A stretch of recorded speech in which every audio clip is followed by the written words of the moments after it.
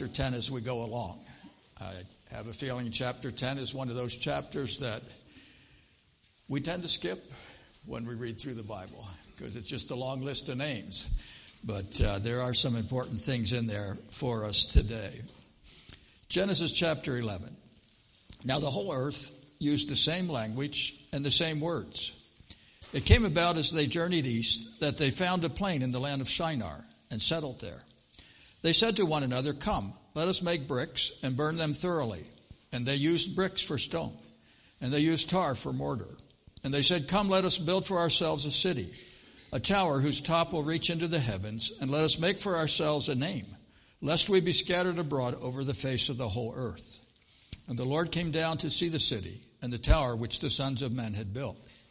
The Lord said, "Behold, they are one people. They all have the same language." And this is what they began to do. And now nothing which they purpose to do will be impossible for them. "Come, let us go down and there confuse their language, that they may not understand one another's speech." So the Lord scattered them abroad from there over the face of the whole earth, and they stopped building the city. Therefore its name was called Babel, because there the Lord confused the language of the whole earth. And from there the Lord scattered them abroad over the face of the whole earth. The last several years, my family has tried to get together once a year. And it always amazes me how when I get together that way, we started 50 years ago, just the two of us. And now, after 3 kids and their spouses, 8 grandchildren, and one of them has a spouse, the house gets pretty full. And sometimes we get a house together down on the Oregon coast. We've gone camping in Glacier. We've gone camping in the Banff Park and so forth. Different areas that we get together. But I always stand back sometime during that, watching all the activities that are going on.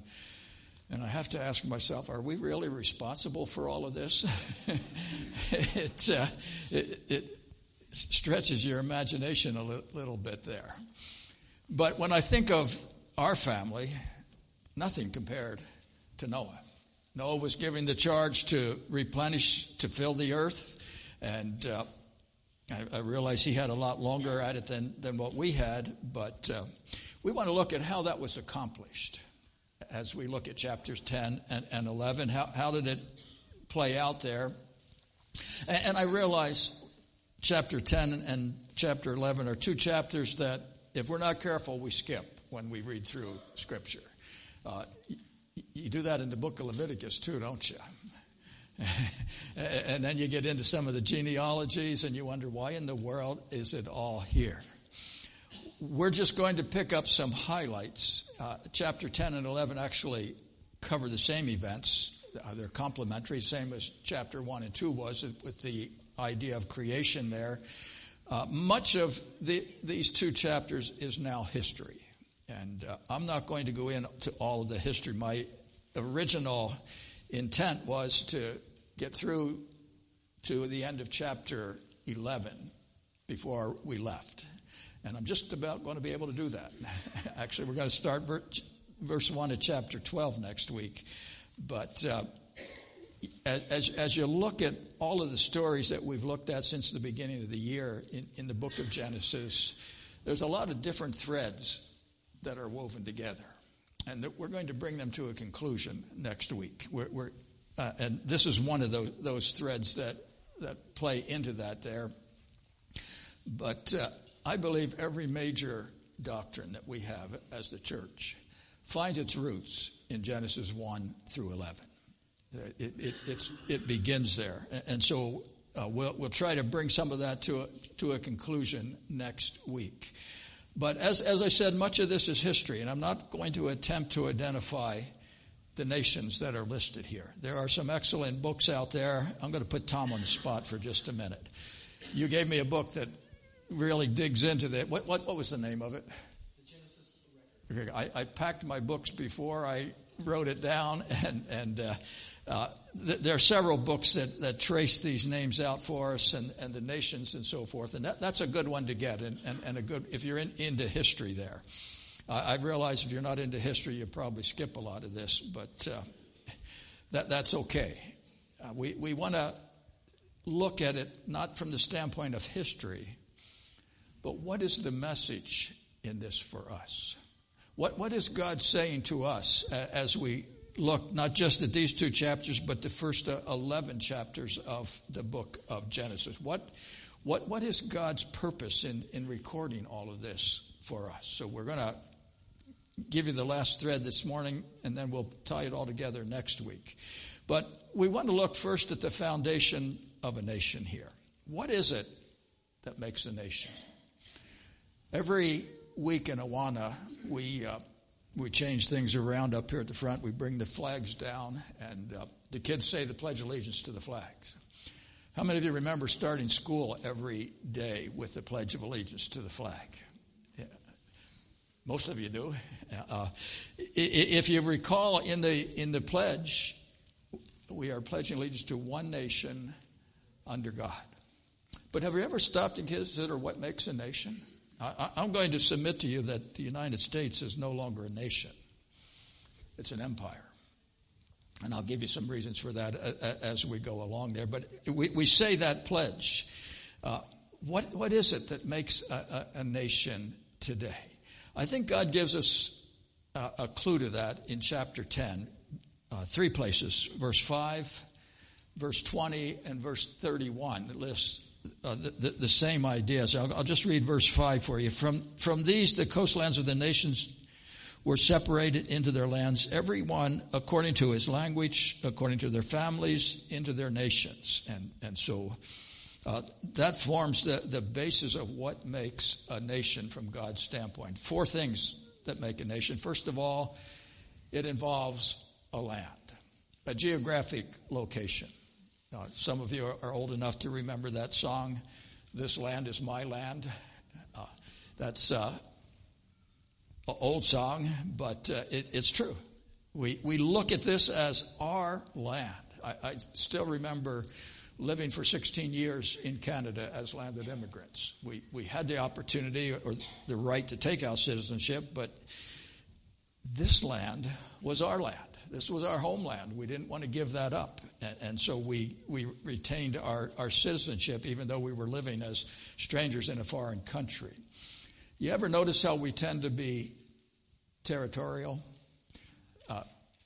Gary hit it, the nail on the head there when he talked about the golf course. If you don't like it, go somewhere where you like it.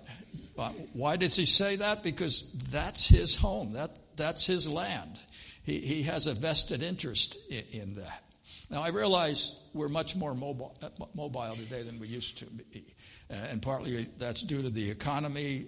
Kids move away because there's no jobs and so forth. But still, we tend to think of a nation. When we think of a nation, we think of a land. Now, that territory can change over the years because of wars, because of migrations, because of other nations wanting to take over that real estate, but it's still tied to a nation is still tied to a piece of real estate. We're struggling with that in America at this point in time. We have an immigration problem camped right on our border, the southern border there, and let's face it, we struggle with that because this is our land.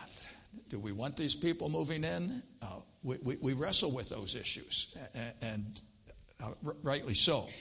And I'm not going to settle that issue for you this morning. You can continue to wrestle with it. But what we tend to forget is ultimately this land is not our land. Proverbs chapter 24, verse 1 speaks of the fact that the earth is the Lord's and the fullness thereof, the world and those who dwell therein. They belong to him. This is not our land, it's his. I realize that you probably have a piece of paper that gives you a right of ownership to a certain portion of this world. But I hate to tell you this, but it's not really yours. It's God's. And when it comes right down to it, that piece of paper doesn't stand up in God's court. He has the right to decide who gets what land today. He has the right to portion it out as he sees fit. We see that in the book of Exodus. And when the children of Israel came out of the land of Egypt, they came up against the border of Edom. and then against the border of Moab. And remember, God said, don't go through there. Don't take that land. It's not yours. I've given it to Edom, and I've given it to Moab. It's not yours. You have the land of Canaan. God had the right to portion that out. And even today, we wrestle with that question. Does Israel have a right to a land? Well, God gave them a promise. It was an everlasting promise. And so they have that right because God said so. Not because man says so, but because God says so. So we're tied to a land as a nation. And God is the one that portions that out. The second consideration of a nation is the language. The linguistic considerations here, and that is important. I realize today many nations are multilingual. We lived in Canada. They have 2 official languages. That often, if not always, leads to problems.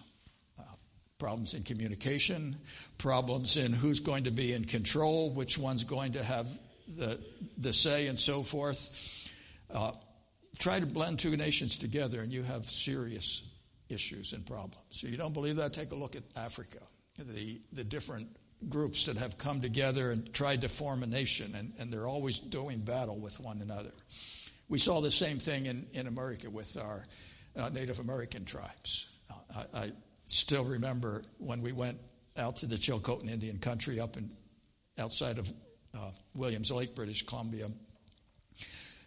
In that area, within probably about 100 to 200 mile radius, there were 3 tribes. There were the Chilcotins, there were the Carrier, and there were the Shuswap Indians. And there were many attempts to bring them together. They all had their own reservations. But I still remember between where we lived at Chilenko Forks and Williams Lake, about 100 miles, there was a little community of Redstone.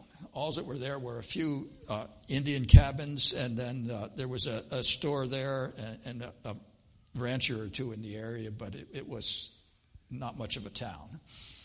But I still remember one of the old Indian men, as we drove through that area, saying, Redstone, it was the name of the little community, and there were big cliffs along the edge of the town there. And he made the point of telling us years ago, those are the cliffs we used to throw the Carrier and the Shuswap over when we wanted to get rid of them.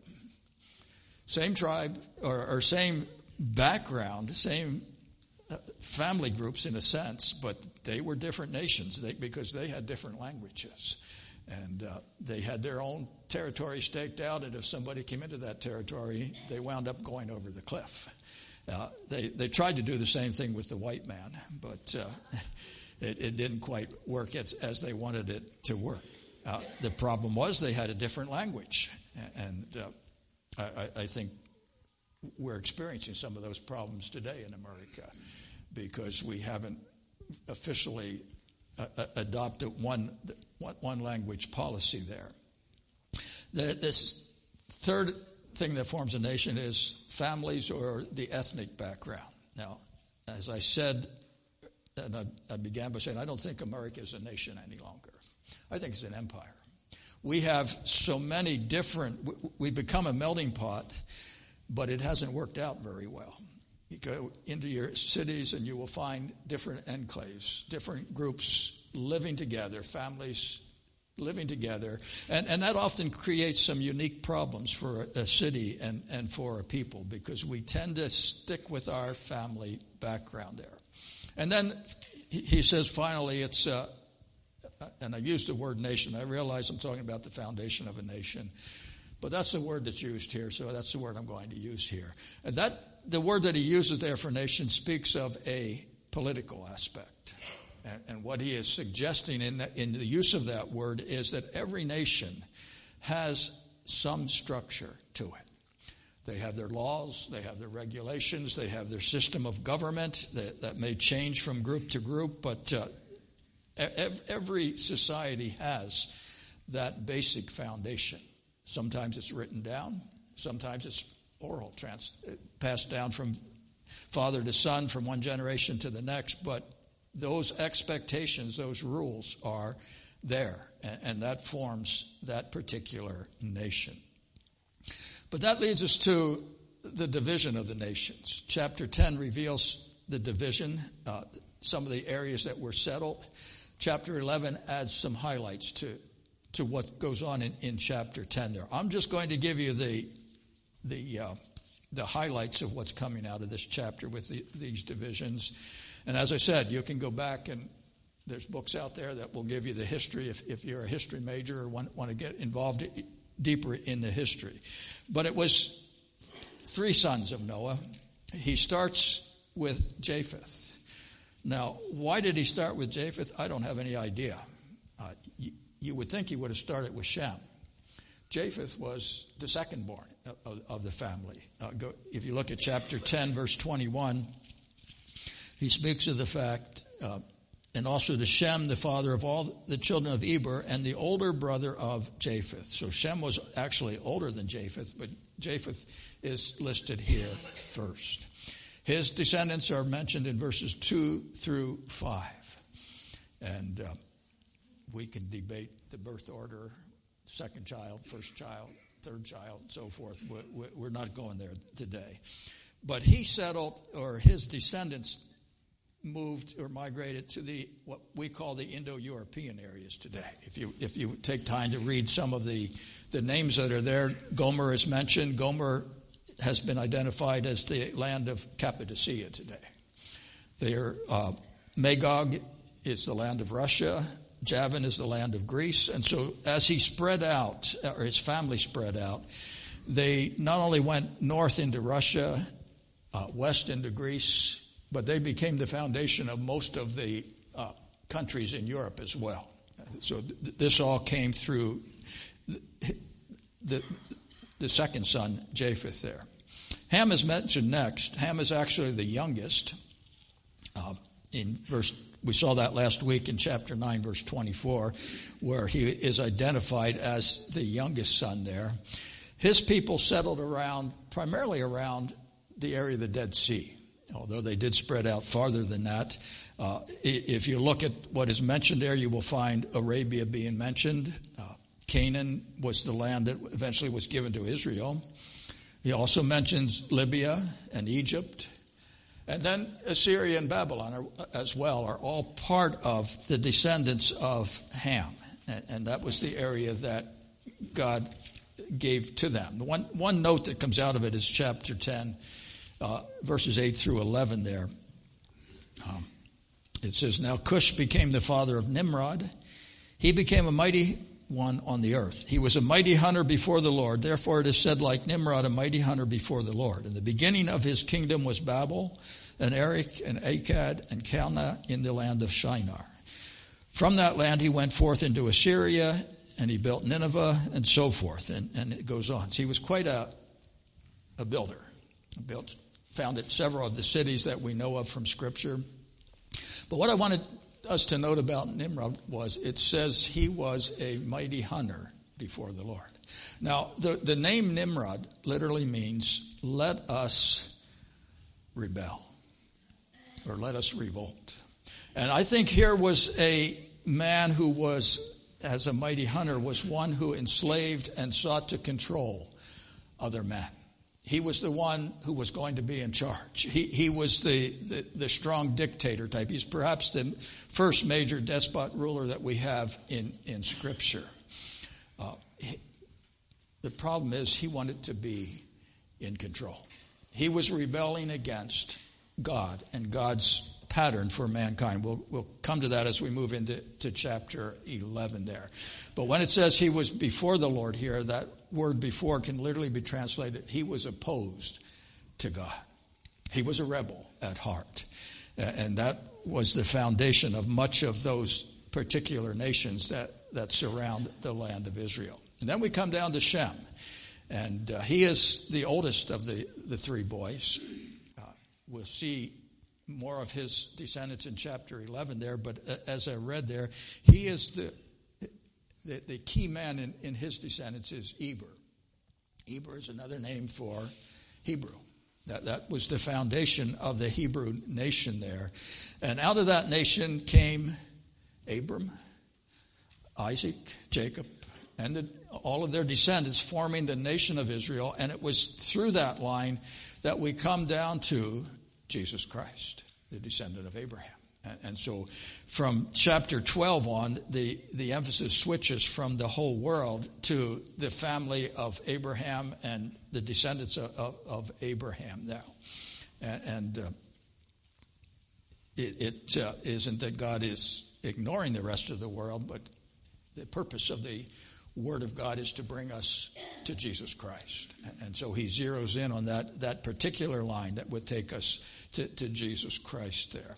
One note to mention is verse 25 of chapter 10, where he speaks of the fact, and 2 sons were born to Eber. The name of the one was Peleg, for in his day the earth was divided, and his brother's name was Joktan. There are some that think, well, in his day there must have been a lot of seismic activities, a lot of earthquakes, shifts, and so forth. I don't think that's what he has in mind here. I think it was in his day that chapter 11 takes place, the Tower of Babel. And that's what caused the division in the world and so forth there. So let's take a look at the failure of the nations in verses 1 through 9. Remember, God's original command was to Noah and to his children was that they were to go and do what? They were to fill the earth. They were to spread out. They were to repopulate the earth. They were to bring it under their dominion there, much the same as God had commanded to Adam and Eve in the Garden of Eden. But what do we find taking place? In verse 2, they journey east as a group. They come to the plain of Shinar. Now, where's Shinar? It's another name for Babylon, okay? Babylon goes by several names in Scripture. So they come to what we know of the region of Babylon, which is in what nation today? Iraq, all right. And the ruins of Babylon have been found there. There was a movement on the part of Saddam Hussein. I don't know where that stands now, but his desire was to rebuild Babylon and make it a glorious city again. Hasn't happened yet, and not sure that it will happen, but that's was the desire of the nation. But notice when they come to Shinar, they build the city of Babel. They make a tower, a tower that's supposed to reach to the heavens here. Do you ever wonder why did they do that? I'm going to suggest 5 reasons for you for this building project that was going on there. It was never completed, but it was well on its way to being completed. I think for one reason, they were building it for security. They could, the ruling members could move into that tower. It wasn't just a tower. There were storerooms. There were rooms that they could live in. And many times they would do that in the city itself. And if they were under attack, they could go into the tower. There were all kinds of food and supplies, water and so forth. They could live there for a long period of time, and nobody could get in to destroy them there. So they were looking for security. I wonder if perhaps, because it mentions that they were wanting to reach to the heavens, if they were a little bit afraid of another flood.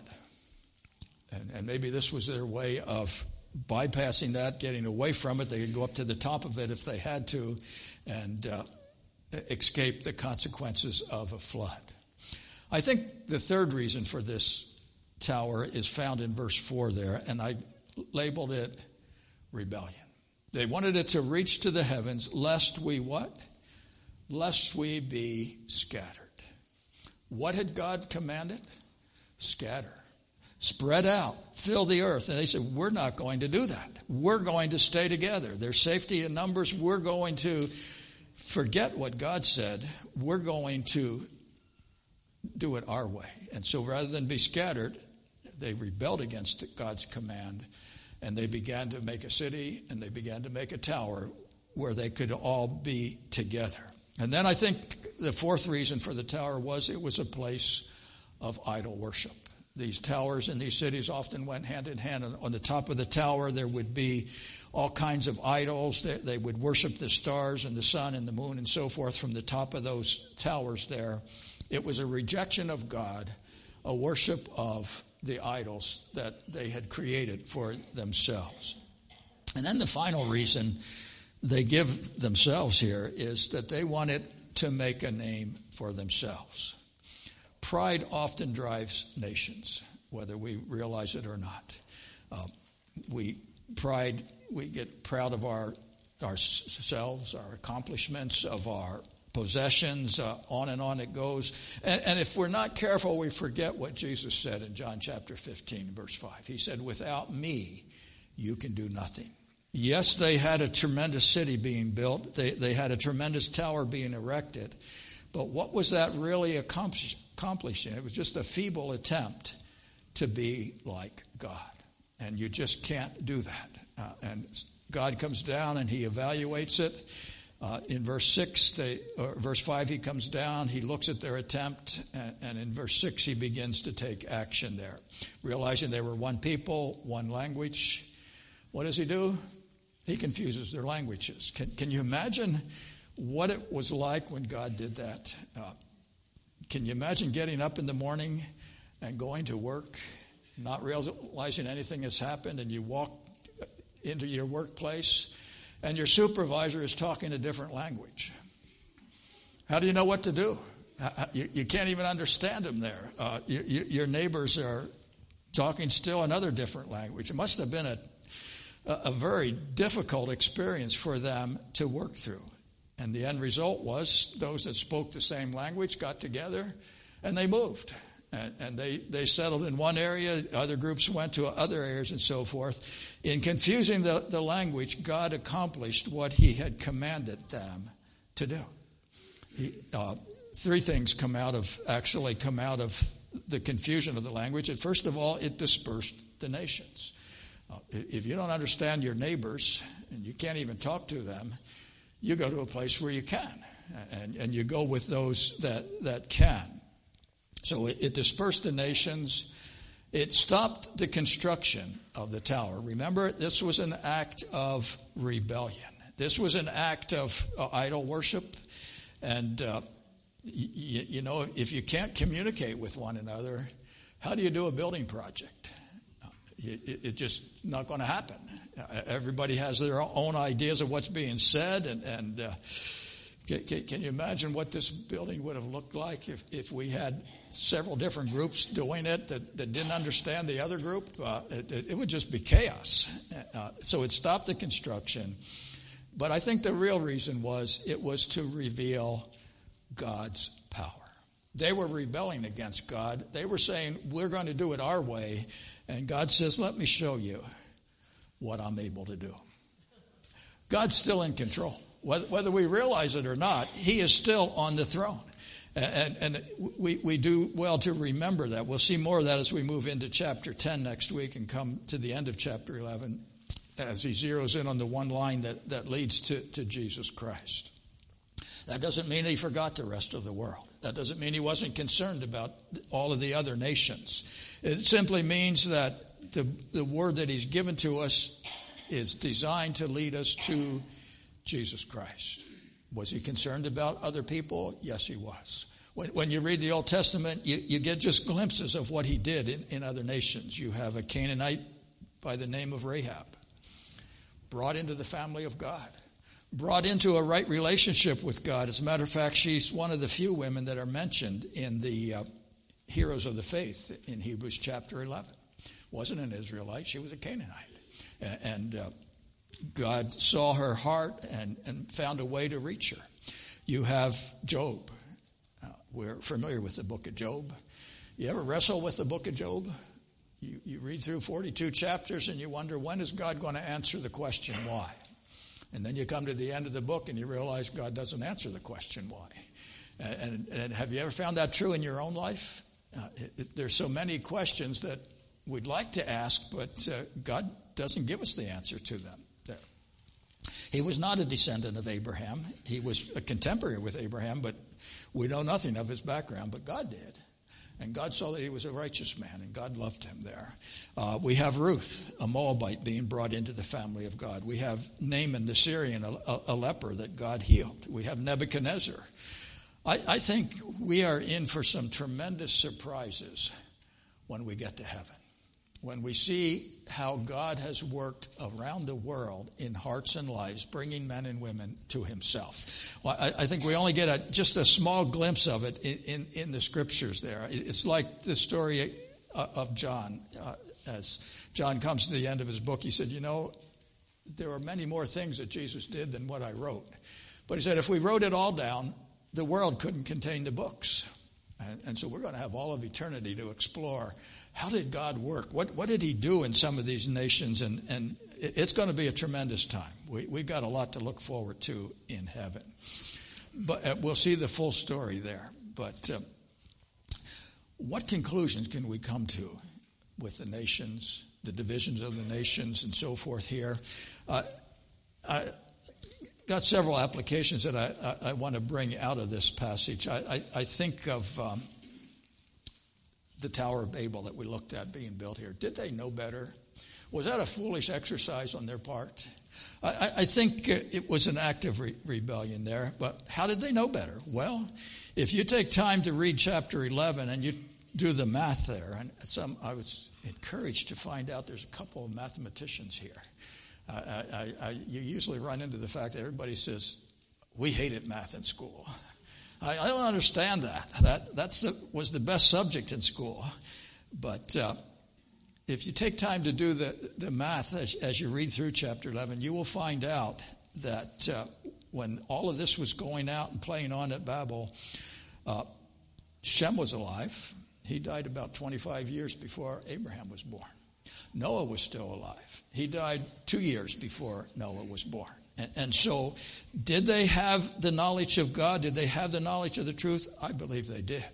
I believe it was a deliberate act of rebellion on their part. They were there to testify of what God had done. Men like Nimrod chose to ignore their counsel and chose to ignore their advice. It's no different today. Have you ever noticed how today people choose to ignore God in our society? Do we have the truth?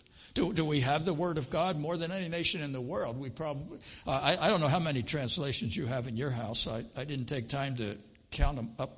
I had at least 4 in my office when I packed up my books, different translations. I had more than that, but some of them I didn't like, so I didn't keep them. And I won't tell you which translations they were. To me, they weren't translations, they were paraphrases. And there's nothing wrong with a paraphrase if you call it a paraphrase. If you call it a translation, I have a problem with it. And I just don't take the time for it there. But we have the Word of God. Our nation was founded on biblical principles, and we've chosen, like Nimrod, to turn against God and to rebel against His Word. Now, I realize that's an individual choice. We've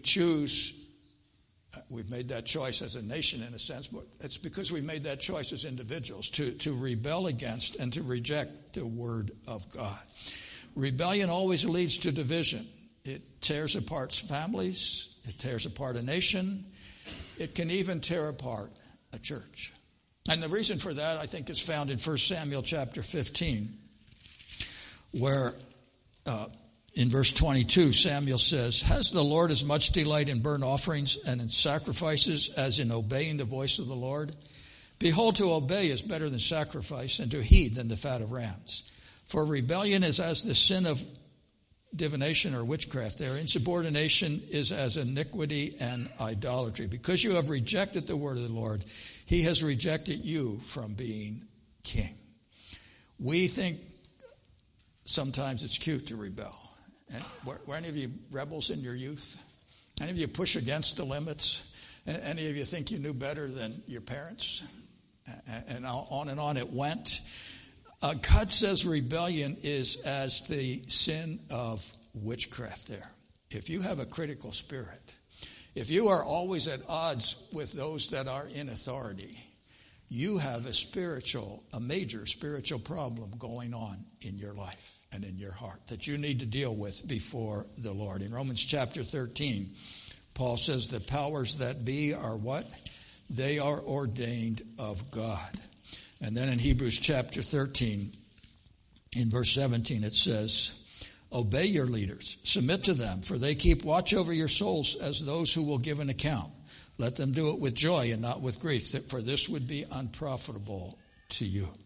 And I would suggest if you are always rebelling against authority, you have a spiritual issue that you need to deal with in your heart and in your life. And God will not tolerate that indefinitely.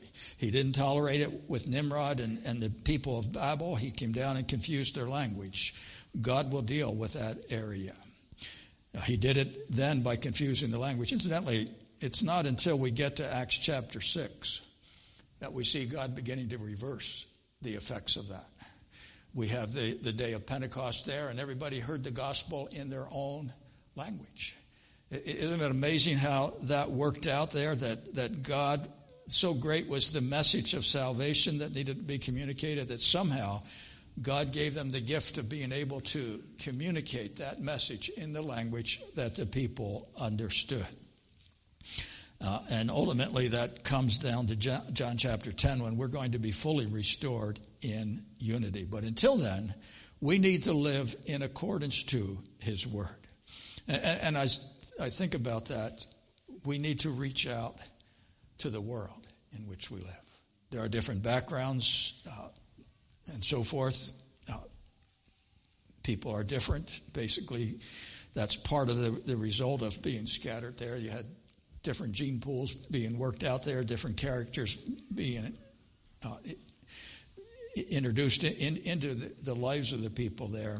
But I listed three areas that we need to consider as we look at this passage. First of all, we need to recognize that the gospel is for all. Doesn't matter what people group it is, whether you like to admit it or not. We all trace our ancestors back to Noah, and through Noah to Adam there. So, yes, we look different. We have different characteristics, but it's all the same family. We talk about different races, but there's only one race. One is not superior to the other. One is not inferior. We're all descendants of Noah. And so that's good for us to keep in mind. The gospel is for the whole world. And then I think the second application that comes out of this passage is we are all important to God. Everyone. Not just one nation, not just one group of people. We are all important to God. He has placed such a value on all of us that we read in 1 John chapter 2 that Christ died for the sins of the whole world. Not just us, but the sins of the whole world. That is how important each individual is to God. And then I think the major application that comes out of this is that we need to learn to reach out to the world. We need to learn to communicate the gospel message. I appreciate the work of our missions committee as they hold us accountable for what we do with our funds and so forth, and seek to find ways for us to reach out to the world. I understand there's been some talk about some short-term mission projects and so forth. I think that's a healthy exercise for a church, because we have the responsibility to reach out not just to Chewelah, but the world. And Christ came for that purpose, and he sends us forth. He said, go you into all the world and preach the gospel. We have that responsibility today. I wonder, how important is that to us? We can get so comfortable in Chewelah. We can get so comfortable in our own little affairs that we forget that there's a world that needs Jesus Christ. Are we praying for the world? Are we praying for our missionary family? How many of you even know the names of our missionaries and where they're located? Are we upholding them on a regular basis in prayer? Are we seeking to support them so that they can do the job that we're supposed to be out there doing? And that is communicating the gospel message to the lost. Are we doing it here? Are we seeing that it's being done around the world? Just because the nations were scattered doesn't mean that God gave up on them. God loved them. God had a plan and purpose, and you and I are to be part of that plan and purpose. So I think it's good for us sometimes to stop and ask, Lord, what would you have me to do? And you know what? If we honestly mean that, God will reveal what he'd have for us. He might just say, I want you to go to Timbuktu or Africa or somewhere. I know we like that song, Don't Take Me to Africa. But what if God said, I want you in Africa? Are we willing to go?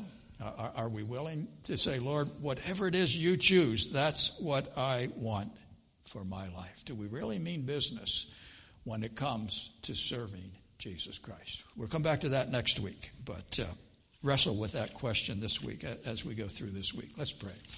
Father, thank you that even though man rebelled against you, even though they refused to do what you said, you stepped in and you redeemed that process there. And you made it possible for Jesus Christ to come into this world. We thank you for that, and we thank you for what that means to us. We also thank you, Father, that you have a plan for reaching men and women with the gospel message, and that includes us. We don't understand why you would choose to use us when you could have used the angels. You could have shouted it from the heavens. You said, go. Give us the courage to accept that responsibility, to go where you want us to go, to be the witness, the testimony that you want us to be. We pray in Jesus' name. Amen. And we're going to sing just the first two verses of When We See Christ. Are you ready for that day? What if it was today? Can we say we fulfilled the work that God has given us to do? Let's sing When We See Christ.